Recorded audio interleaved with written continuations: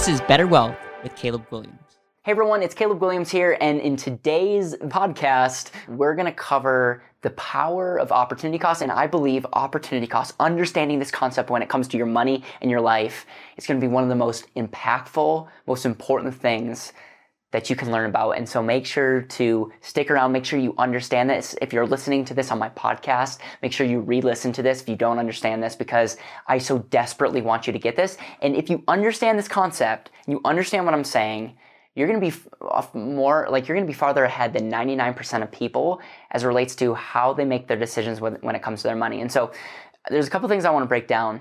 The first thing that I want to break down is there's a difference between what you buy and how you buy it. Okay, for instance, I could talk about buying a house or buying a car or investing in real estate, and we tend to go, should you buy that house? Should you buy that car? Should you invest in real estate? And that's not what I'm talking about at all. I don't care what you buy. Obviously, be smart with what you buy.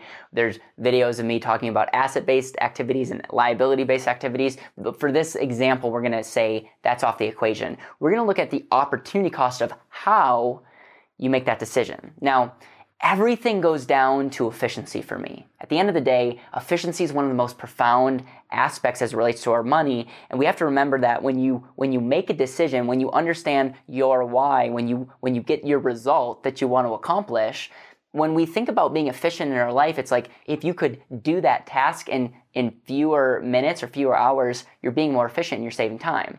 When it comes to your money, I think when you have clarity on what you actually want, ultimately our goal is to get that in less time. Now, I know that this is not something that you arrive to, but we want our money to be efficient. And so when we think of opportunity cost, we not only have to think of our dollar and what that dollar could be worth the rest of our life, but we also have to factor in the control aspect of that. And so if you remember, I have this wealth equation that I used Albert Einstein's E equals MC squared and applied it to our own life. E equals efficiency is our money maximized, our money, multiplied by your compounding and your control. Now, what do I mean by compounding? We disrespect our money every day. In fact, today I spent cash on different things, and in a way, I disrespected what that dollar could have been worth to me. Because by paying $1 for something or paying $20 for that dinner meal, you understand that dinner meal didn't just cost you $20. It cost you what that dollar could have been worth the rest of your life. Okay? And if we want to take it to the extreme, what that dollar could have been worth to your heirs or wherever you're putting your money. So we have to understand that every decision we make has not only a consequence on our own life, but on our future, on our legacy. And if we just stop there, then it's a simple math equation. We make an assumption of what your dollar could grow to, and we could say, well, if you pay cash for the car, you're not just losing out on what that, you're getting that car, but that $10,000 or $20,000 or $65,000 that you paid for that car, like you didn't just lose that money, you lost on what that money could have grown the rest of your life. And that's true, and that's pretty crazy. If you actually do the math calculations, it's pretty nuts. Just by looking at how much money we spend on cars and major capital purchases in our life, how extreme that could be. But let's take a step back and say, okay, that's one thing, and that represents the compound effect of our dollar, and that's really, really important that you get that. But why don't we talk about the importance of controlling our money? For instance, you could say, okay, if I pay cash for the car, I'm going to miss out on what that money could have earned me. So what if I locked up my money and earned 5%? Okay, that's awesome. Now your money's let's say that 5% is going to grow the rest of your life. Awesome. But the problem is, if it's locked up, you miss that aspect of control. And here's the problem is, most financial advisors aren't teaching their clients the importance of velocity and controlling their capital. I mean, I'm really public on this. If I had to choose between compounding my money and controlling my money, I'm choosing control every day of the week, because at the end of the day, controlling capital is so much more important to someone like me who's an entrepreneur, because I believe that my greatest asset is in myself, and opportunities will come throughout my life that I can earn way more than 5%. So if you just gave me the equation of compounding my money, but I had to lock it up, I would be like, no, thank you. I'd rather keep my money at 0%, but control that.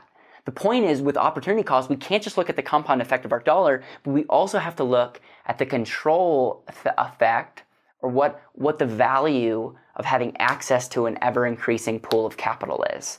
Now, I know this might sound like jargon. You're like, Caleb, I don't know what you're meaning. So let me share an example.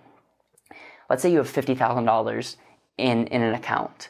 And let's say you have an opportunity that comes up that you know if you had $50,000 that you could put in that opportunity, you could double your money. Like, that's an amazing thing. What's the value of control in your life? That also goes back to opportunity costs as it relates to your money, also goes back to the efficiency of your capital.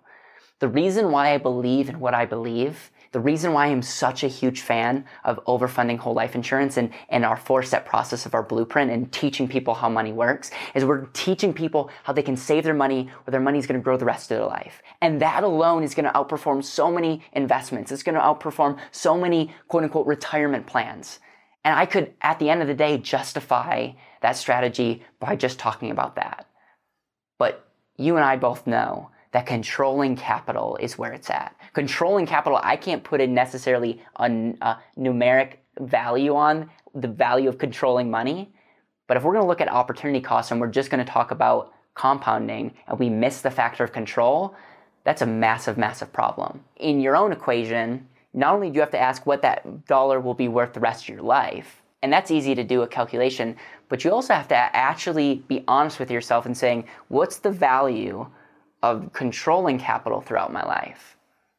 And there are going to be some of you that watch this and say, Caleb, if I control capital, I'll actually bankrupt myself. That's not a problem with the equation. That's not a problem with control. That's a problem with you. And I say that out of love. But the reality is most people, if they had control of capital, they would bankrupt themselves. But if you're watching this and say, Caleb, I have specialized knowledge. I identify as an entrepreneur. I know that there's going to be another recession that comes and I want to be able to take advantage of that. I want to start controlling my money. And in fact, I know that if I control capital, I'll be able to start changing the environments in my life. And just by changing the environments in my life and being able to pay off bad debt, I'll be able to save more money. That's massively valuable. And it goes back to the opportunity cost, and it goes back to the efficiency.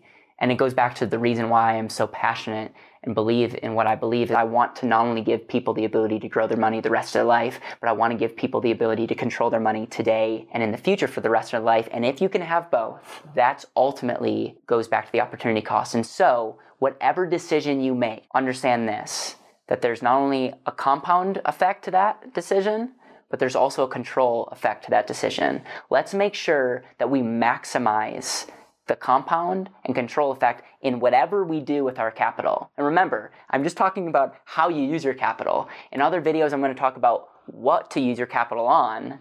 But at the end of the day, regardless of who you are and what you believe, there's a difference between how and what. And when it comes to how, understand that there's a difference between compound effect and control. And we want to maximize that as it relates to opportunity cost and as it relates to the efficiency of our dollar.